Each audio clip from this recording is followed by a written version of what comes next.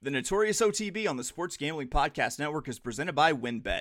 Bet $50 at WynnBET and get $200 in free bets. Bet big, win bigger with WynnBET. Download the WynnBET app now or visit WYNNBet.com and start winning today. We're also brought to you by Sleeper. You already play fantasy on Sleeper, but now you can win cold hard cash with their over-under game. Just head to sleeper.com/SGP on your phone to join the SGPN group, and Sleeper will automatically match your first deposit up to $100. That's sleeper.com/SGP. And make sure to check out our new Discord server. The perfect place to interact and sweat bets with the entire SGPN crew. Just go to sportsgamblingpodcast.com/Discord.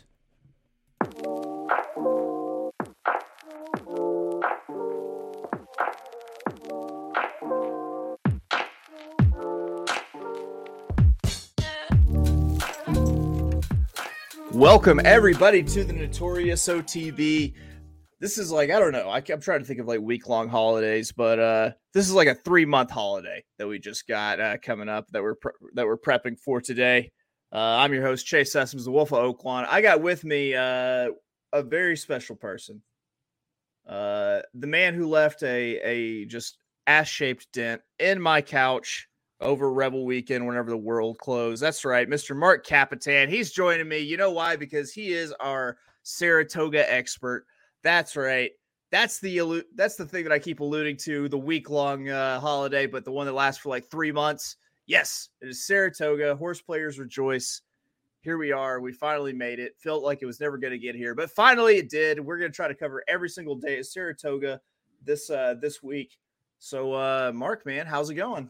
It's going good, man. It's going good. You know, obviously excited for Saratoga meet to get going on Thursday. I'm sure as most, horse players did, took the back half of this week off so that I go into full degen mode.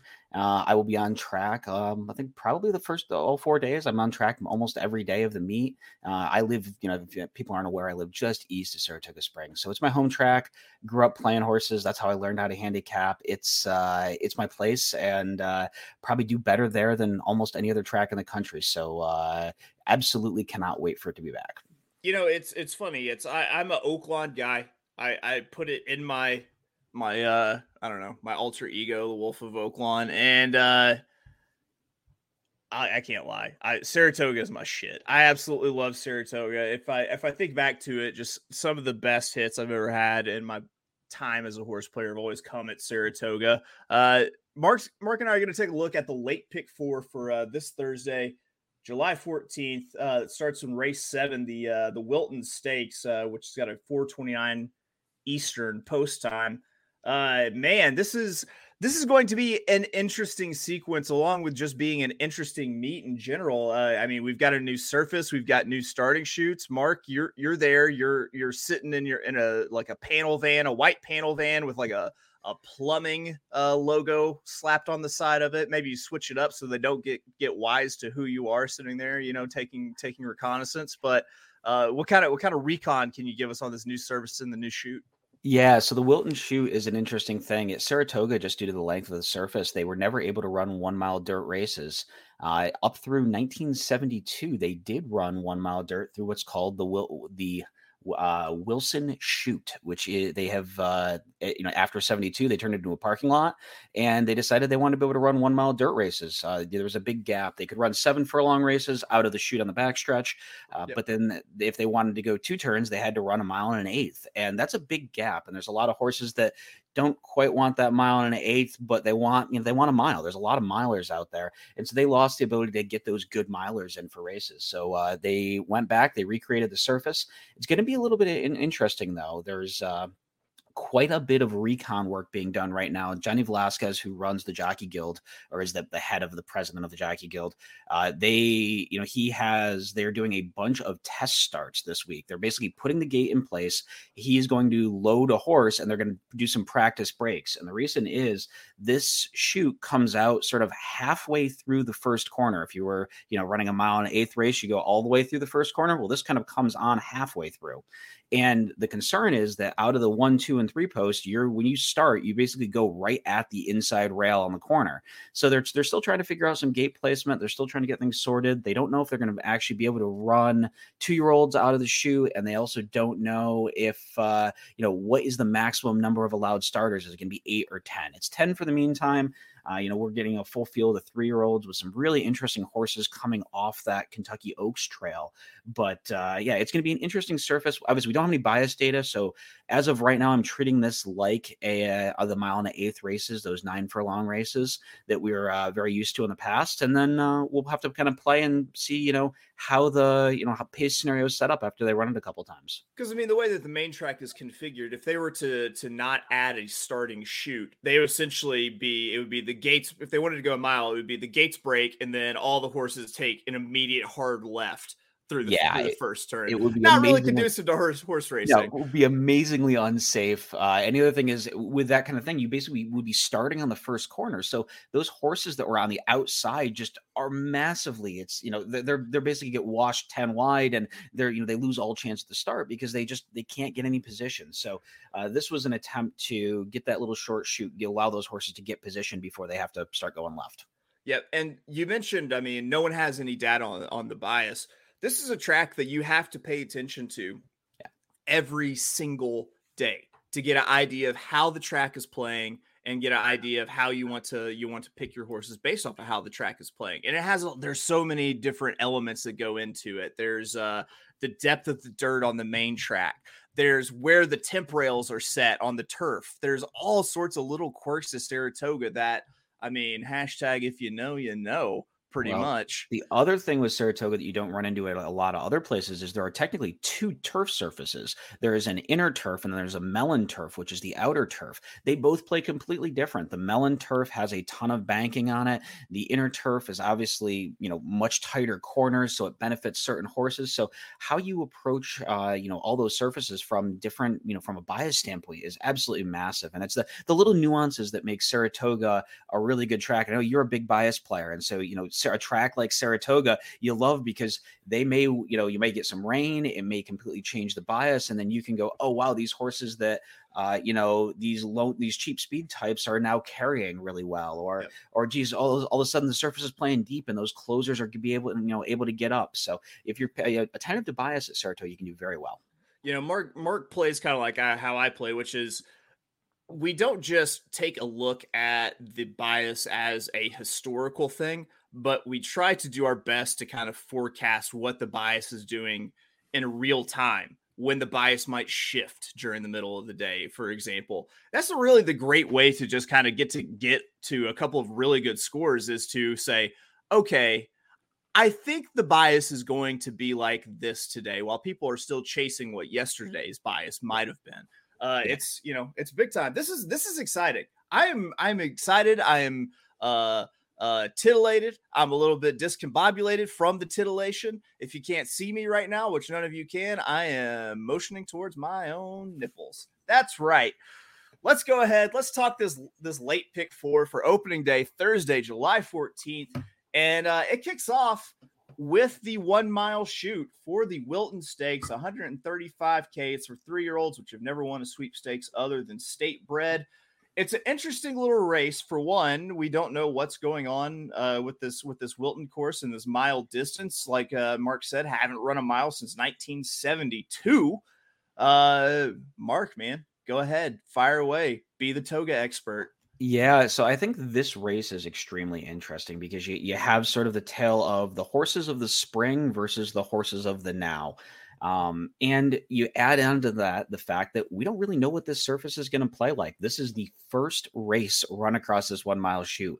You always hope with a track, if they're opening up the turf for the the first day of the spring meet or something, that they give, before they get to the stakes, they give you at least one race across the surface so you can kind of see how it's playing. We're absolutely guessing here about how this is going to set up. But I think the horse that, I mentioned that sort of idea of horses of the spring versus the horses of the now. The horse of the spring that's in here is probably Goddess of Fire. She was on the Kentucky Oaks Trail, did run in the Kentucky Oaks, kind of ran, had a rough trip. And just honestly probably wasn't good enough, and also may not have handled the surface. She had a lot of rough things going against her. Todd has pulled her off the trail there. After that, given her a bit of a freshening, and she is back in this spot where she's cutting back to a mile after being 3 starts in a row, going a little further. I think she's going to take a lot of money just off from connections alone. Very known quantities at Saratoga with Johnny V and Todd Pletcher. You also have in here somebody like Tarabi for Sherry DeVoe, who is, again, one of those horses that was in the, ran in the Breeders' Cup Juvenile Filly. She ran pretty darn well. Obviously, nobody was getting to either Echo Zulu or Juju's Map that day, and those both have come back to be, very, very good horses. She kind of took the long layoff, came back in June, got that, trip around, one trip around Churchill where she ran okay, ran a decent second, and she's back in this spot. I think she's a major player in here with a lot of early tactical speed. And the horse that I think I'm most interested in here, and judging by the morning lines, maybe a touch of a price, is the 4 Angitude for Brad Cox with Joel Rosario up. This is a horse that obviously is stretching out, and the distance is going to be a question. But you're talking about a horse that absolutely romped, won by 7 1/4 first out November of last year at Churchill, then caught a sloppy track in May, absolutely ran a clunker, just completely didn't handle the surface, and then came back in a big money allowance, an N1X $127,000 allowance at Churchill, and romped once again and going 5.5. Now, can she carry that speed? She has pedigree, which says this shouldn't be out of the realm of possibility going a mile. So I think Angitude is a really interesting option here that could potentially take them all the way on the front end. Yeah, without any sort of bias information to play off of, what I thought you had to do at this race was honestly try to play it as true to the pace as you possibly could, because that's the only thing that we can really go off of to come up with who's going to have the setup and everything until we actually see something come out of here. So you mentioned a horse that I actually love, which is Angitude. Feels like a horse that's been trending up, is ready to take this next step into stakes competition. And then looking at this pace picture, it felt like, you have horses that are a little bit faster on the front end. However, you don't have anybody that really wants to go out and just burn up the early fractions. So what I'm thinking is a horse that wants to sit very near the early pace, not necessarily be on it, but going to kind of sit in that little like murky, muddled little pace wave of early run horses is kind of where you wanted to be. So I settled on Angitude, and another horse that you didn't mention, Todd Pletcher and Irad Ortiz on the 9 Amo Ray, a horse that's been trending up. It's been winning in its starts that it's been in optional claimers. Another one that might be ready. I kind of felt like this one's going to sit pretty close to the early pace, and then be able to kind of hit the stretch, and then it's game on with all these other kind of early run horses. I mean, the horse only has one graded stakes attempt, and it was in its second career start at Belmont after it broke its when it ran in the Frizette, then broke its maiden 3 starts back at Aqueduct, was eased, walked off, and then came back and absolutely just put together a pretty great race. By the way, if you don't know, eased and walked off horses, oh my God. Mark, when they call the meat wagon, it's time to take note, because that's a bet back, right? Yeah, always a bet back. Yeah, I mean, a Mo Ray is a horse I'm actually somewhat against. To take the other side of the coin here, and it's not that she isn't talented. I'm sure that she definitely is a talented horse, but she's sort of took, she went into that Frizette as a maiden, then took another couple starts to break her maiden.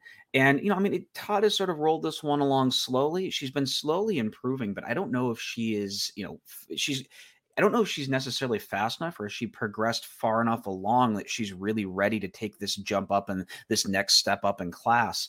She is a horse that's 2 for 4 at the distance. So I do like the fact that I know she can get a mile. My concern really is a couple fold. She's going to be in the 9 post. And what I'm really worried about, even though they put this chute in to give the jocks a little bit of time to get position, I'm worried about her being washed 3 or 4 wide around that first corner. And is she going to kind of have a rough trip not being able to get position? There is quite a bit of speed in here. Now she's going to be a little bit off that speed and she should get a nice setup. I just don't know if she's necessarily good enough or if she's shown that she's good enough. You are getting the second start of a form cycle. After obviously that Keeneland race, she got a little break. She ran the Laurel race where she did win and takes a step forward here. But I'm worried that she might be in a little bit over her head. And the other thing that I don't really like is the fact that she is a My Racehorse horse. And these horses take a ton of money at the window. Everybody that owns their 10% wants to throw money at the horse they own, and they get massively overbet. So it's not that I don't think she can win. I think she can. I think that if she does win, though, she's going to be very short, take way more money than she probably deserves to take. And obviously, there's one other horse that we haven't mentioned in here that I actually think is pretty interesting with some sneaky good form, and that's the 6, the other Pletcher horse in here, which is Favor. Favor is a horse that's 2 for 2 at the distance. They then tried to stretch her out in both the Fairground Oaks and the Black Eyed Susan, and she just didn't run that well. She didn't like that added distance, so they're cutting her back now to what she wants to do. I realized she was winning those races at Gulfstream. I don't necessarily know how tough they came back, but if she if just she's a miler, if that's what she wants to do, she could be an absolute monster here. And another one that's going to sit a similar trip, I would imagine, to your 9 horse, but is a little bit drawn inside. Now, I do worry about Favor getting pulled along by Tarabi earlier, because I think Tarabi is going to definitely want to be forwardly placed. So does she get pulled into a little bit more pace than she wants? I don't know, but I think she's a pretty interesting one here, and it's going to be interesting to see where the money flows in this race. I could see it. I could see favoritism ending up on 3 or 4 of these in here. So you might want to try to find the ones that get lost on the board a little of the of the 4 or 5 that we mentioned and build some stuff around them. Yeah, an angle that I like is the Todd Pletcher witness protection angle, where he has these horses that just kind of disappear off them. They run in a bunch of big races, they disappear off the map, and then they come back just ready to romp about 3 months later after no one has seen them, after they've moved to Arizona, they've been living in a condo, working an office job, keeping a low profile because people out there are after them. But yeah, we got 3 of them in this race. So this leads me to an interesting question for you, Mark. You are a ABC multi-ticket type player. With the fact that this is on the brand new surface with the brand new chute, how spread out are you in terms of total horses that you probably use when it comes ABC? I will have some money flowing through at least 6 horses in here. And I think it's part that we've never seen the surface. It's part that these 3-year-old fillies are also very prone to taking big steps, big jumps up. They'll, run a race and then a month later run just a massive improvement. And that's very common for them. And I think you also get into a little, and you'll see this later on in the Saratoga meet when you see like the Jim Dandy or the Travers, you'll get into these situations where you'll have these horses that were on the Kentucky Derby trail, took a break, and then are ramping up for a fall campaign versus those horses that were maybe later developing 3-year-olds who are ramping up through the summer into that fall campaign. And who can keep improving and who maybe plateaued a little earlier.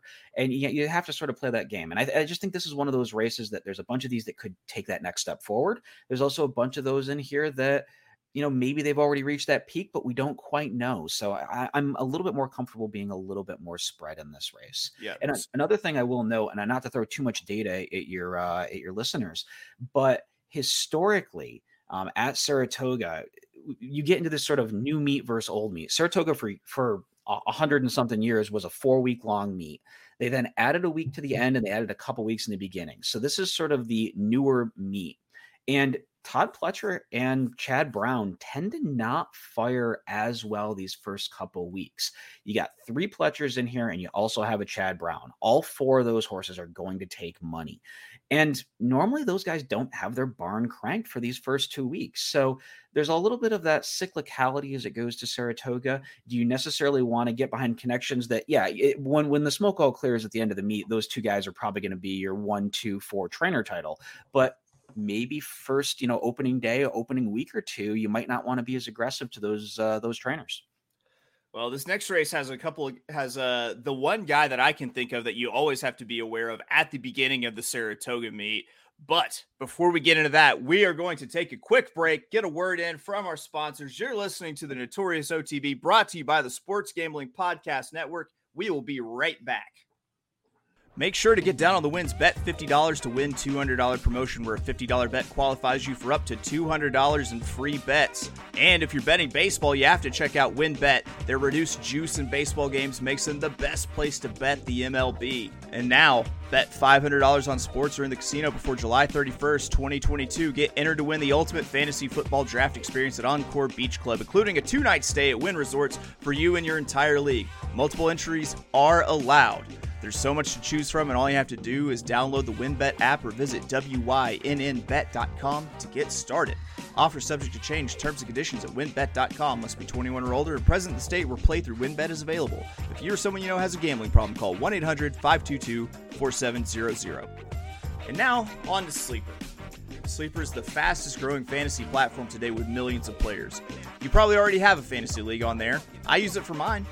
It's a game-changing product unlike anything else in the industry. And now you can make money on Sleeper too by playing their new over and under game. It's super simple. First, for any sport, choose 2 or more players that you like and pick the over-under. For example, baseball's going on right now. The number of hits in a baseball game. Then choose the amount of money you want to enter into the contest. If you pick correctly, you can win anywhere from 2 times to over 20 times the money you put in. The main reason I'm excited about over-under on Sleeper is that it's the only app where I can join my buddies' contests and play together. It's got a built-in group chat where I can see and copy my friends' picks with the tap of a button. It's insanely fun to ride it out together. Stop what you're doing and download Sleeper now to play their new over-under game. Have fun with your friends and make some money. On your mobile phone, join our listener group on Sleeper at sleeper.com/SGP, and Sleeper will automatically match your first deposit up to $100. That's right, join our squad and get the 100% deposit match at sleeper.com/SGP. And make sure to check out our new Discord server, the perfect place to interact and sweat bets with the entire SGPN crew. Just go to sportsgamblingpodcast.com/Discord. Welcome back to the Notorious OTB. I'm here with Mark Kapitan, my Saratoga local, my couch sitter. It's interesting because I always, what I liked to do on Discord was creep Mark out before he knew me by asking him questions like, is it warm in your house? Is your couch comfortable? Can I sleep there? Because technically I am homeless, which was terrifying to him until he figured out that I was not a destitute person. I was just a degen. So let's take a look at leg 2 in this pick 4. Oh God. Ooh, I love these words when it comes to Saratoga. It's on the inner turf. Inner turf. Ooh, boy. Ooh. All right. Going 1.1 miles on inner turf is a optional claimer, $80,000 claiming price. It's for fillies 3 years old, which have never won, $18,000 more than maiden claiming starter or state bred allowance, or which have never won 2 races, or optional claiming price of $80,000. I'll tell you what, I handicapped a sequence with Matthew DeSantis for Colonial opening day on Monday this week. And God bless Colonial for their conditions, because it was like $10,000 claimer, no condition. Or it was like, have not won 3 this year. No extra conditions about money and what type of stuff. Makes it, I tell you what, I read more than about 5 words, and I just go. The attention span just goes. Yeah. It's done. Absolutely done. I will say that one thing about Colonial, if you ever want to see horses race on a putting green, that course is the most beautiful turf course. It's just, I don't know how they make a turf course look that pristine all the time, but that surface is absolutely amazing. I don't know how they make $100 horses come in with regularity like they did yesterday. My God, that was quite the payoff for some of those horizontals. You knew you were in for one when that horse won the first race there. The horse that was dropping out of jumps races to 1.1 miles or something, and gets up just in the nick of time at 50 or 60 to 1. That was all the balloons. So this. You might not have picked one of these trainers, or this trainer's horse, or one of his entries, but this is somebody that you have to pay attention to at the beginning of the Saratoga meet, and he's got a couple of entries. I think you know who I'm talking about, Mark. Tell the people. Yeah, Christophe Clement. If you are somebody that follows Saratoga, we mentioned before the break that cyclicality in the Saratoga meet. There are two trainers that I think of that I think win basically half the races the first 2 weeks, and that's Christophe Clement and Mike Maker. Those two trainers both normally start the first 2 weeks as like 40 something percent trainers.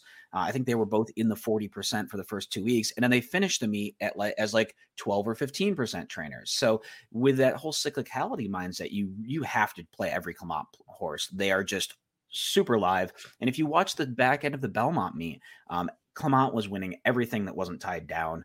And I imagine where Chase is going to go is here in this race is the 3, My Risky Affair.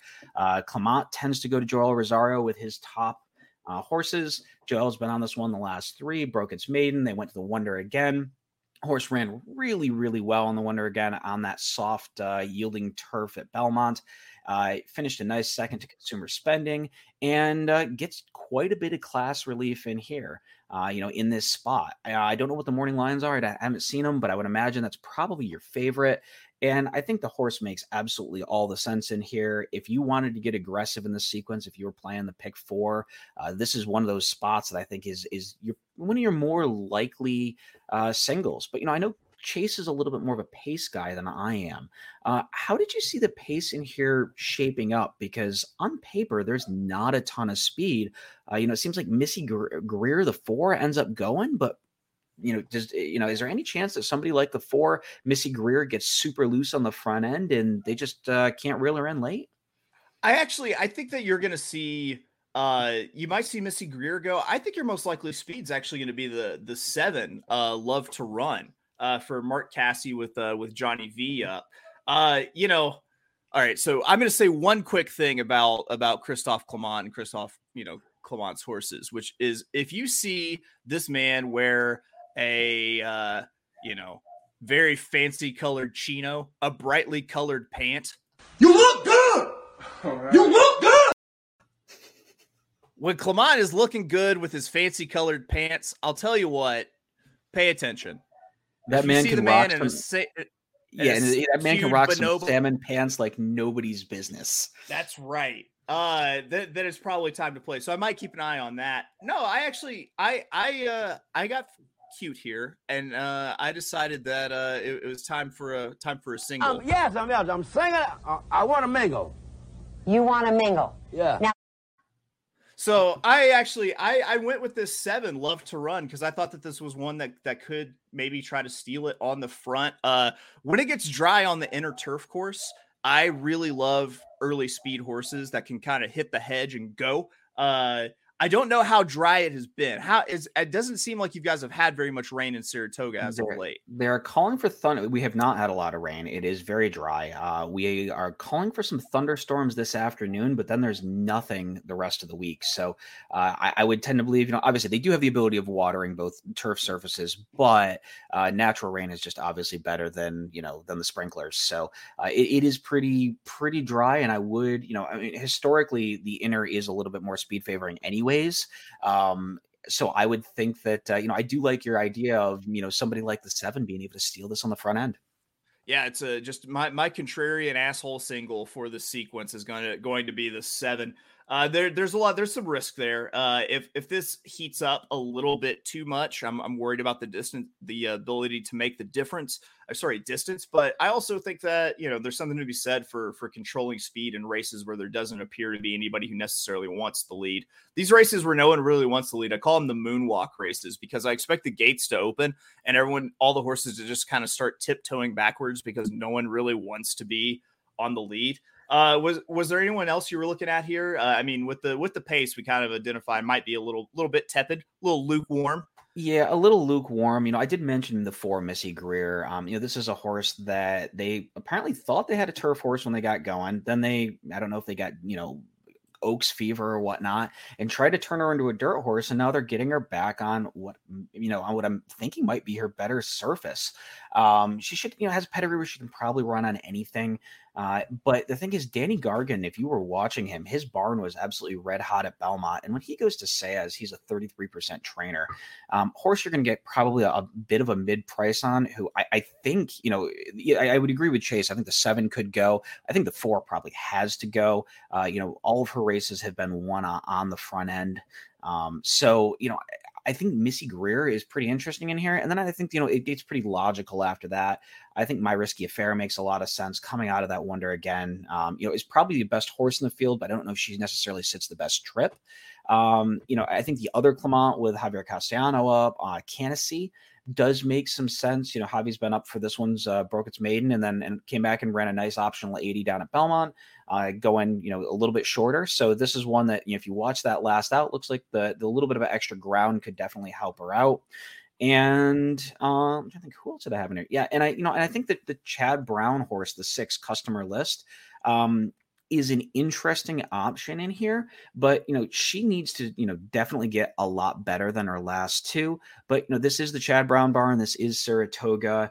Arad gets up, and it wouldn't shock me if her with the class relief can get it done in here. But again, she's the one in here that definitely needs a pace setup in front of her. She needs probably both the 4 and the 7 to go, set her up a little bit, and she can fire into that little hotter pace. When it comes to ticket structure, your A's are your horses that can go out there and win it on their own, right? Yes. The B's are kind of like what you just mentioned, is a horse that is dependent on somebody else to give it the setup to win. Kind of a structure thing. Once again, the last time I had Mark on, we had the link for his ABC ticket structure video. If you haven't checked it out, do check it out, because for one, it's an efficient way to make tickets. For 2, it's an efficient way to leverage your top opinions and make sure that you got the most money running through, your top picks, your top horses, as opposed to just having one big, as we say, caveman. We got to come up with a better name than caveman. I feel like that's, we've learned through the Geico commercials that there are all sorts of things that cavemen are actually capable of, and that their feelings are hurt. So maybe we stop using such problematic language like caveman and we move on. Anything else you want to talk about with race 8 here? Yeah, I think there's 2 other horses in here that I thought were a little bit interesting, and that's the 12 and the 13. These actually, believe it or not, on the inner, these outside drawn posts do pretty okay. They tend to, both these horses are going to want to run from the back anyways, so they're, being shuffled back early doesn't really hurt them. I think it's interesting that it looks like Flavien Pratt's first choice is Santa Guila, the 13. But I thought both of them were a little bit interesting, assuming these are the kind of horses that probably do have some upside left. Chad Brown's 38% with horses first in North America. So that 13 is pretty interesting. Obviously, don't start chasing super short prices. I think that's one of the things you always be a little careful about at Saratoga. People will see a horse bet down to 3 to 5 and assume that they knew, and it's very often that they didn't know and were just betting connections. But if the 13 does draw, and I'm pretty interested in that horse. But I think most of my money is going to be going through both the 3 and the 4, who are the horses I think can probably get it done on their own without as much of a setup. And I do like Chase's 7 quite a bit at probably a little bit of a price. All right, so moving on, we've got the penultimate leg of this pick 4. We've got the first graded stake of the year at Saratoga. And I'll tell you, the races at the classic distance, like the Travers, the Jim Dandy, things like that, those are great races. But I feel like underrated a little bit is some of these 3-year-old and 2-year-old sprint races at Saratoga. There are some excellent sprint races. Typically, it feels like these just by default go to the ass man, Steve Asmussen, because the dude can't wake up and take a piss in the middle of the night without tripping over a world-class sprinter at this point, it feels like. So we're talking about race 9, 6 furlongs, the Schuylerville Stakes, grade 3 for fillies 2 years old. There's no Lasix allowed in this, as you're seeing in North American racing right now. No Lasix for 2-year-olds, and they're trying to keep Lasix out of most of these graded stakes races. It's a tough one. It's a tough one because a lot of these horses are just breaking their maiden. There's not a lot of seasoning. Not a lot of seasoning on these horses. What was your take on the Schuylerville? Yeah, this is a tough race. I think everybody in here only has one start. You're going off maiden scores, where a lot of these horses were able to get pretty easy leads in just wire fields. And it's one thing we always talk about with these younger horses. You want to find those horses that have the ability to pass other horses. And because of that, I think my top choice in here is the one horse for Eddie Keneally, Just Cindy, horse that did show in her first start that she can pass other horses.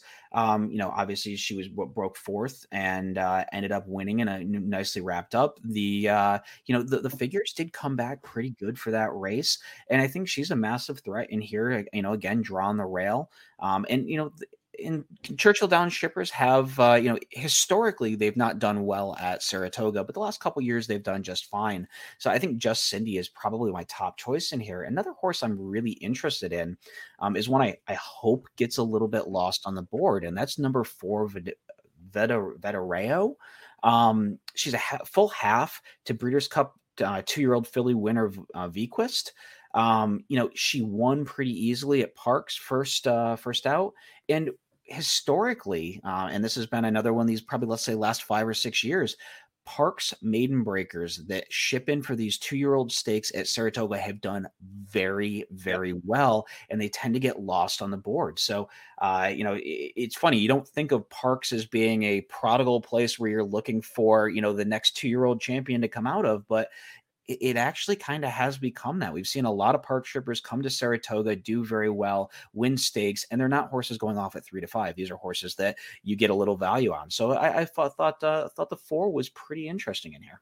You bring up park shippers, and it's not just Saratoga; it's NYRA in general. You'll see horses ship in from Parks. Usually, like trainers like Vasquez, he'll bring in horses from Parks. Uriah St. Louis, even, and you'll see that these Parks horses, especially when it's a matter of just like straight up speed, it seems like they have a ton of front speed inherently. I don't know what it is about Bensalem, Pennsylvania, and speed and the water and what's in the water, but for some reason these Parks horses seem to do well. I was with you. I felt like you needed to find a horse that actually showed the history of passing other horses. And this actually makes it easy because I was going to bet on this horse anyway because my wife's name is Cindy. The one, Just Cindy. The horse that was able to come off of a 2-length disadvantage at the second call, win it going away by 2 1/4. The other idea I had was, we don't know what the bias looks like. We don't know if this is going to be a year where the rail is good at Saratoga or if the rail is bad. Believe me, you can ask Mark. We've seen years where the rail is just bad or the rail is awesome or is on fire. And by the way, if you're wanting to get an idea of how this is going to play, maybe don't pay attention to the earlier races in this on this card at the sprint distances on the dirt. The reason I bring this up, if we look at race 2, you've got a 5.5 furlong race on the dirt. It's a maiden special weight. Now, if we go and we look at race 5, also on the dirt, 6 furlong sprinting, that's a $40,000 maiden claiming. There's a theme here, which is maiden. You can't learn a whole lot about the track bias by paying attention to races. The reason being, most of the time they are won by horses that go wire to wire. And so what you'll see, you'll be trying to say, oh yeah, look, it's easy on the dirt on these sprints. Everyone's going wire to wire. It's a speed bias. Well, it's not necessarily the case. You just watch 2 maiden races, so don't jump to conclusions. But yeah, I like Just Cindy. But in case speed is definitely holding on, I actually went to the coach on the outside, the number 9 Summer Promise. It looked like Speed of Speed, like it's going to be the controlling speed here. Through an absolute smoking workout on July 3rd, went 4 furlongs and 46, was the top workout of the day. That's quick. That is a quick workout. Yeah, that's a crazy fast workout. When you're talking going first of 97 at Churchill of all places, and especially across the Churchill surface, that is a crazy fast work. So yeah, I did see that work. I did see the 9, and again, another thing that we're doing this show obviously on Tuesday morning, and we have not seen clocker reports. Neither one of us have because they're not out yet. As soon as we get those, we'll know a little bit more, and you'll have a little bit more color. A lot of times, these 2-year-olds are very prone to, improving a lot first to second start. So you may have a horse that's just absolutely working lights out, has just phenomenal works, and you move that horse up a little bit. But I do agree. I think the 9 Summer Promise, probably the only way I would imagine, especially from that 9 hole, they're going to try to go. And I know, we mentioned these inside outside biases at Saratoga. One thing that, Chase didn't mention was that the 1 post is very prone on a lot of these sprint distances to getting pinched on the inside, especially with lightly run horses. They get a little shy. They're close to the rail. If speed comes around them from outside, they get sort of pinched and shuffled way back. So with just Cindy not having a ton of early speed, I do have a little bit of a concern that could happen to her. So she may have a similar trip to Last Out where she doesn't find herself on the lead. She's 3, 4, 5 lengths back. Now, there is enough speed in this race that it could come apart. It wouldn't surprise me at all if this gets a little melty towards the end. But definitely, a thing to think about. And again, this is a race where, I think you want a little bit of coverage. And if you can get a little cute in here. Yeah, there's absolutely the opportunity to just get puppies and sailor suits, just downright adorable in these races. I mean, it's an interesting one. It is definitely an interesting one. It's always a fun race to Schuylerville. I feel like you either get just a favorite who's absolutely nuts, just runs off the screen, or you get, one of these kind of surprise closers at a pretty good price. Man, this is going to be a good one. I'm excited about this one. You mentioned a lot of, just a general Saratoga thing. A lot of it kind of has to do with the geometry into the first turn. I'm just going to mention, for if you're playing earlier in the card and you're playing the 5.5 furlong sprints on the turf, really pay attention to where they have the temp rail set. You'll find early in the meet when they don't have it set out very far. Right now, I think it's at 12 feet.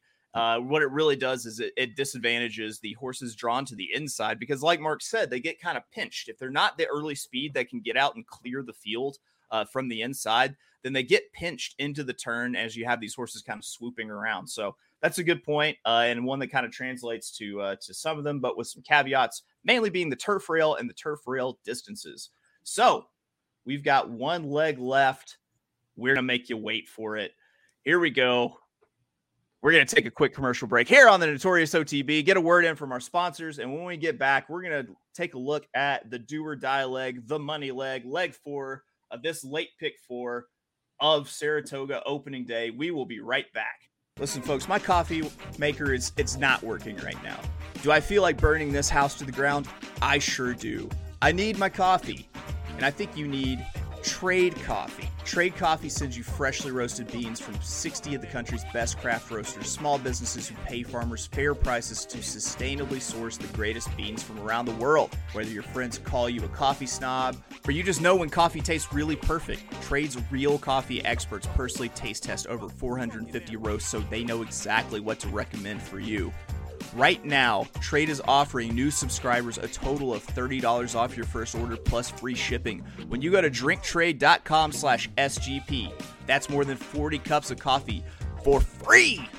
Get started by taking their quiz at drinktrade.com/SGP and let Trade find you a coffee you'll love. That's drinktrade.com/SGP for $30 off.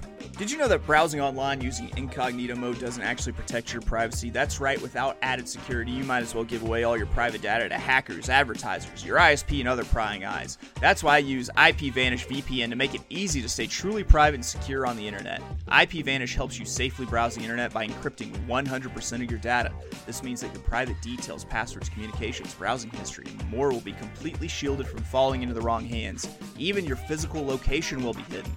IPVanish makes you virtually totally invisible online. It's that simple. You can use IPVanish on unlimited devices without sacrificing on speed. I'm talking your computers, tablets, phones, even devices like your Fire Stick when you're streaming media. Whether I'm at home or in public, I don't go online anymore without using IPVanish. IPVanish is offering an incredible 70% off their yearly plan for our listeners with a 30-day money-back guarantee, and that's just like getting 9 months for free. IPVanish is super easy to use. All you have to do is tap one button and you're instantly protected. You won't even know it's on. Stop sharing with the world everything you stream, everything you search for, and everything you buy. Take your privacy back today with the brand rated 4.6 out of 5 on Trustpilot. So go to ipvanish.com/SGP and use promotional code SGP and claim your 70% savings. That's ipvanish.com/SGP. Welcome back to the Notorious OTB. If you've been listening to Mark Kapitan's picks, you are most likely still alive in this pick 4. If you've been listening to my picks, that you were most likely dead in the first leg of the pick 4. That's what I do. That's what I do. That's right. So to bring it home, 5.5 furlongs on the turf. It's like I was doing some foreshadowing.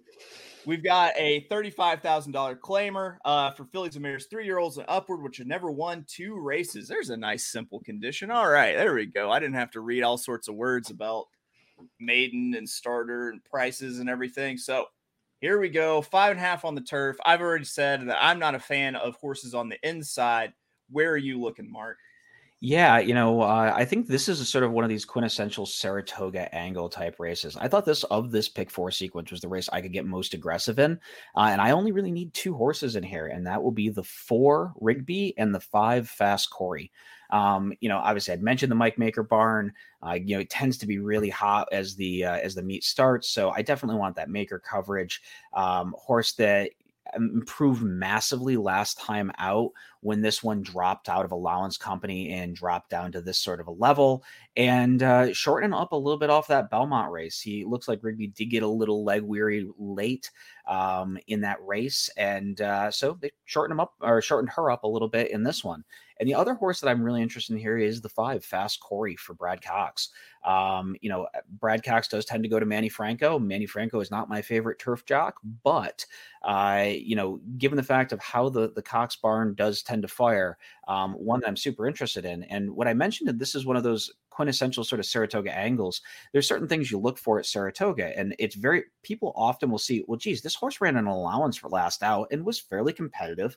Was 4th by 2 1/4 lengths, didn't get disgraced or anything, and they're dropping him like 5 or 6 levels. Well, why is that happening? Now, if you're at most tracks, that normally happens because the horse has a problem. There's something went south. They want that horse out of their barn. But Saratoga, a lot of times, that's just what you do to win. It's so hard to win up here, such competitive fields. And I think Fast Corey getting that pretty massive drop in class with all the the barn factors and also a ton of early speed, should be very, very prominently placed. Gets a nice draw for that inside speed, so won't get pinched on the rail. I think Fast Corey in here makes a ton of sense. And I think in this pick 4 sequence, I really just need the 4 and the 5 to be pretty confident going in this last leg. I think what might have happened is I might have kind of overplayed my own angle here with not liking horses to the outside. So I went with things drawn to the extreme, not liking horses on the inside. So I ended up going to the extreme outside with this. So I really liked the 8 half birthday for Tom Morley. It's a horse that's it's got a lot of race experience. I'm looking for it to be better second off the layoff. Broke its maiden, looked fairly sharp in that. I feel like from a pace standpoint, if it can run a race sort of like it did when it broke its maiden, where it was able to kind of stalk the early lead coming from that wide post, it might be able to get a piece. And the other one, I went with the man bun, Saffy Joseph Jr. Simpson, I stick to my story. If you don't know what I'm talking about, go back and listen to the episode with me and Barry Spears. Trained to Artemis, the 11. It's a Ken Ramsey horse. This was another one that I thought could show the early speed. And maybe, if this doesn't fall apart, then could be the one steal it from the front, who's just basically going to have to fire and run as fast as you can into the first turn. Being that far drawn outside might disadvantage, trained Artemis, but going with that, this one looks tough. I'm surprised you're as confident as you are, quite honestly. So, I will say I will have a little bit of your 8 half birthday there. Obviously, if you listen to me and any of the other media outlets I'm on, I'm probably the world's biggest Tom Morley fan. And there's this, how I got on the Tom Morley bandwagon is Tom Morley usually runs a very small stable. He only had, he used to only have a few horses, and his stable has massively grown in the past couple of years as he's become a more successful trainer. But with all of his A-tier talent, his best horses, he goes to Javier Castellano. And Tom Morley tends to not take money. So if you look at the 2021-2022 Saratoga jock standings, Tom Morley, Javier Castellano together were 26% with a $3.56 ROI. What that means, if you just blindly bet, win bet, Javier Castellano with Tom Morley, you were almost doubled your money on the Saratoga meet whenever they run. So the two of them are extremely live connections. And again, you're going to get the two of them on a price horse here. I think the morning line on half birthday is something like 10 or 12 to 1. So you're going to get a pretty nice little price here. I do like half birthday. I do think she's probably up against it a little bit. I think some of the horses on her inside are going to be pretty darn tough. I want a little money going through her, not as much as I have through the 4 and the 5. Nice. Now, one thing I'll kind of point out with Morley, and you touched on it. I use Brisnet. One thing Brisnet will give you is for the trainer angles at play, they'll let you know what the ROI with the angle is. For 2022, Morley's winners, he's hitting at 15%, a positive ROI, a positive 49 cent ROI for if you bet every single one of his horses to win. You would be up, which is rare, it's rare for, small trainers for big trainers, because it's, a lot of the times the horses that you get the win on are usually going to be favorites. And what happens is you end up losing on with a bunch of different horses. So your wins don't necessarily offset those losses. And it turns out Tom Morley's winning enough of these with these longer shot horses to absolutely offset these losses and actually have a positive ROI. Same thing with turf starts is actually, positive ROI on the turf. So I think Tom Morley is a sneaky good thing. All right. So speaking of half birthday, I just want to let everyone know as a public service announcement that Bill Mott's birthday is July 29th. Put that in your calendar, July 29th, because on July 29th or thereabouts, you're going to have just a rash of Bill Mott winners.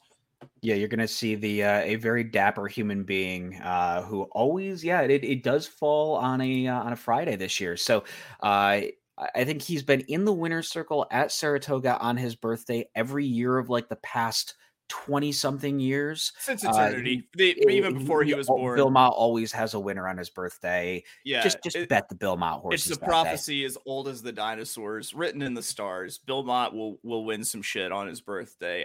A big shout out to Sweet Sassy John Massey, the person who taught me that angle. The way he taught it to me was on not Bill Mott's birthday. I think I had probably like 4 or 5 Bill Mott horses picked on a card. He was like, it's not Bill Mott's birthday, right? And it's like, you son of a bitch. You're right. Just that I gotta imagine he's just like the best / worst college professor to deal with, because he's hilarious in his dry sarcasm, but also being on the opposite side of that dry sarcasm, not fun. He doesn't tolerate stupid. Ladies and gentlemen, simple minds. So that is it. That is it for the sequence. You got any just random Saratoga wisdom nuggets you want to throw out? Yeah, I mean, the one thing They I don't have kind to be of nuggets. They can be strips or tenders also of wisdom. The one thing I would say, and I did allude to forward or earlier, make sure you're getting your prices on your horses that you think that they deserve. Somebody who is a big proponent of handicapping with the morning lines turned off. I completely don't pay attention to them when I handicap. You're going to see horses, especially in these maiden races, that are going to go off at 3-5, and you're going to be like, why is this horse 3-5? Don't there are times at Saratoga when the money kind of definitely knows. But I think there's enough times where the money is just straight wrong. They're chasing connections. One thing you have to remember about Saratoga is on a big day, there's 50,000 people in the picnic area at Saratoga. It has a very massive on-track handle. Saratoga is one of the few tracks still in the country that on-track handle will actually outstrip online handle through an ADW. So, and those people are betting, oh, I like the horse on the pink silks, or I like Johnny Velasquez, so I'm going to bet every one of his horses. Right. There's a lot of quote unquote dumb money at Saratoga, and that will chase connections. So be careful of short priced favorites that just are getting slammed, and you're going, oh, are they just betting the Chad and Arad horse because it's Chad and Arad? So, and that's little Saratoga wisdom. There's a lot of value to be had getting away from eating chalk. Now, you mentioned earlier we don't have the workout reports yet, but I personally, I'm not the kind of handicapper typically that's going to go to multiple products to get my information. I pretty much use the past performances. I watch replays. I try to stick to just using one source of truth. Now, one thing that will explain some of the super short prices whenever you see a horse that you just don't understand how it's taking all this money is the DRF work reports. You'll have a horse that gets just a huge workout grade, and next thing you know, it's a favorite bet, bet in half from where it was at the money line. And I this is not me saying don't use the DRF reports. This is actually me saying I mean they're good enough that if these horses are taking money, it's worth noting on these workout grades. Now you're always going to have gym class heroes that absolutely just work out great and then don't really have it in the afternoons. But I mean, you're a proponent of the workout reports. You think it's probably a must use for everyone if they're going to play Saratoga seriously? I think if you're going to play Saratoga seriously, you do need clocker reports. And the reason I say that is if you start, Saratoga is the land of maidens. Everybody wants to bring their, world's fastest 2-year-old to Saratoga to run them, to show them off. Yep. And with that, it's very common to have a 10 race card where 4 of those races are maidens races and they're all first time starters. Yep. So if you're trying to play any sequence, you're going to get caught up in the situation where you're somewhat throwing darts. You don't have a lot of information to go off from, and clocker reports do give you, somebody who's a lot better at it than me watched that horse work out, said that looked like a good work. The time was good. How the horse was moving was good. All the things you want to see. And they give it a letter grade, and it makes it a lot easier to approach these maiden races. I've gotten to the point where I kind of need them at this point. And you also get these, I refer to them as well-met shippers. It's very common to have these out of town connections that ship one horse to Saratoga to try to get that one win on the year. And if you don't have any background on that horse or those connections, without something like a clocker report, it's really hard. Yeah. Now, do you handicap the clocker report? Like, that's become a game the past couple years. Yeah. There are certain trainers who always get really good clocker grades. Get really good. Yeah, I don't know if it's just their horses always look the part necessarily, but there are certain trainers like let's start naming them. Who you got? Let's say Chip Braun and Chip Braun. Chip Braun. Now, I mean, I will say with the clocker reports, they do tend to, if you watch them from DRF, they do tend to flatter people like Bob Baffert, Chad Brown, Todd Pletcher. All those horses get a little better workout grades than I think they necessarily deserve.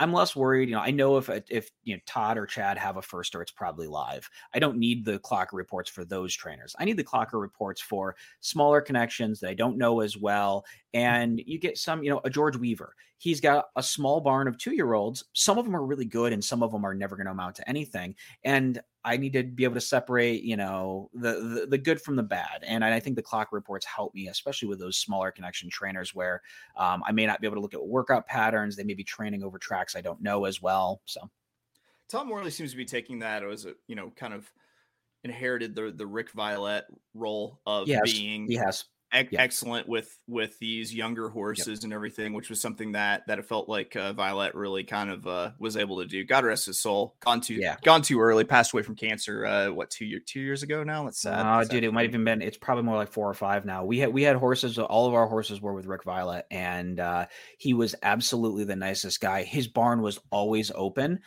so you could go over. We could park in the barn area. You could just walk through and pet horses, and he didn't care. And he'd have Kentucky Derby level horses that you could just walk in and pet. And Rick was the nicest guy, and everyone loved him. He was just very universally liked guy, one of the really good people in the sport. And I do agree. I think Tom Morley, people like Tom Morley have sort of taken over that mantle of being good people do the best for their horses. And it's nice to see somebody who's a good guy having a lot of success.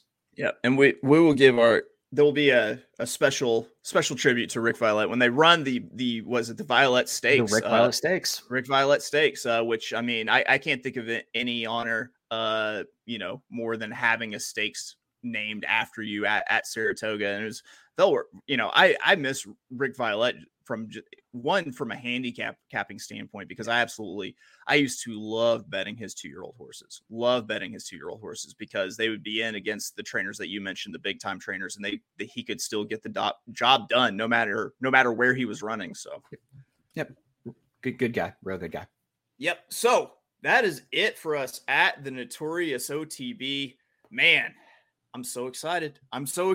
Saratoga week is upon us, and we are going to be capping every single day of opening week here at Saratoga. Mark, I mean, what do you got going on? I know, but tell the people. Yeah. So, doing some stream stuff with you and some other people. We have our On the Wrong Lead group, and by the way, you can find me online. I'm 2TWO_turns TURNS on the Twitter, and you can also find me on the Wrong Lead. We do Thursday evenings at 8:30 p.m. On the YouTubes. And we also started doing a Saturday preview show where we go live at about noon and cover all the stakes action for that day. Things that we cover on Thursday. Maybe there's a key scratch. Maybe there's weather changes, those types of things. So doing a little bit of live preview from noon to 1 on Saturdays. Also they're on like the horse Fox News or horse CNN. Exactly. Maybe live horse and late Bloomberg, breaking and all the truth. And horse cheddar even.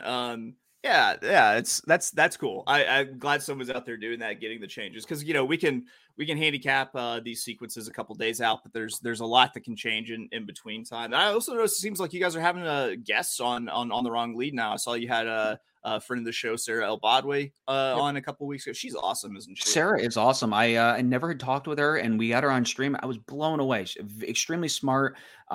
She comes from a great place, really a student of the game. She's putting in the work, and you can really see it. She's had some real nice scores and it's done really well. Somebody who I a lot of times you see these newer faces, and not to be gender biased, but you see a lot of women who they're getting in because, they're pretty and they're going to draw in viewership. She's not just a pretty face. She is an extremely talented handicapper, really knows her stuff.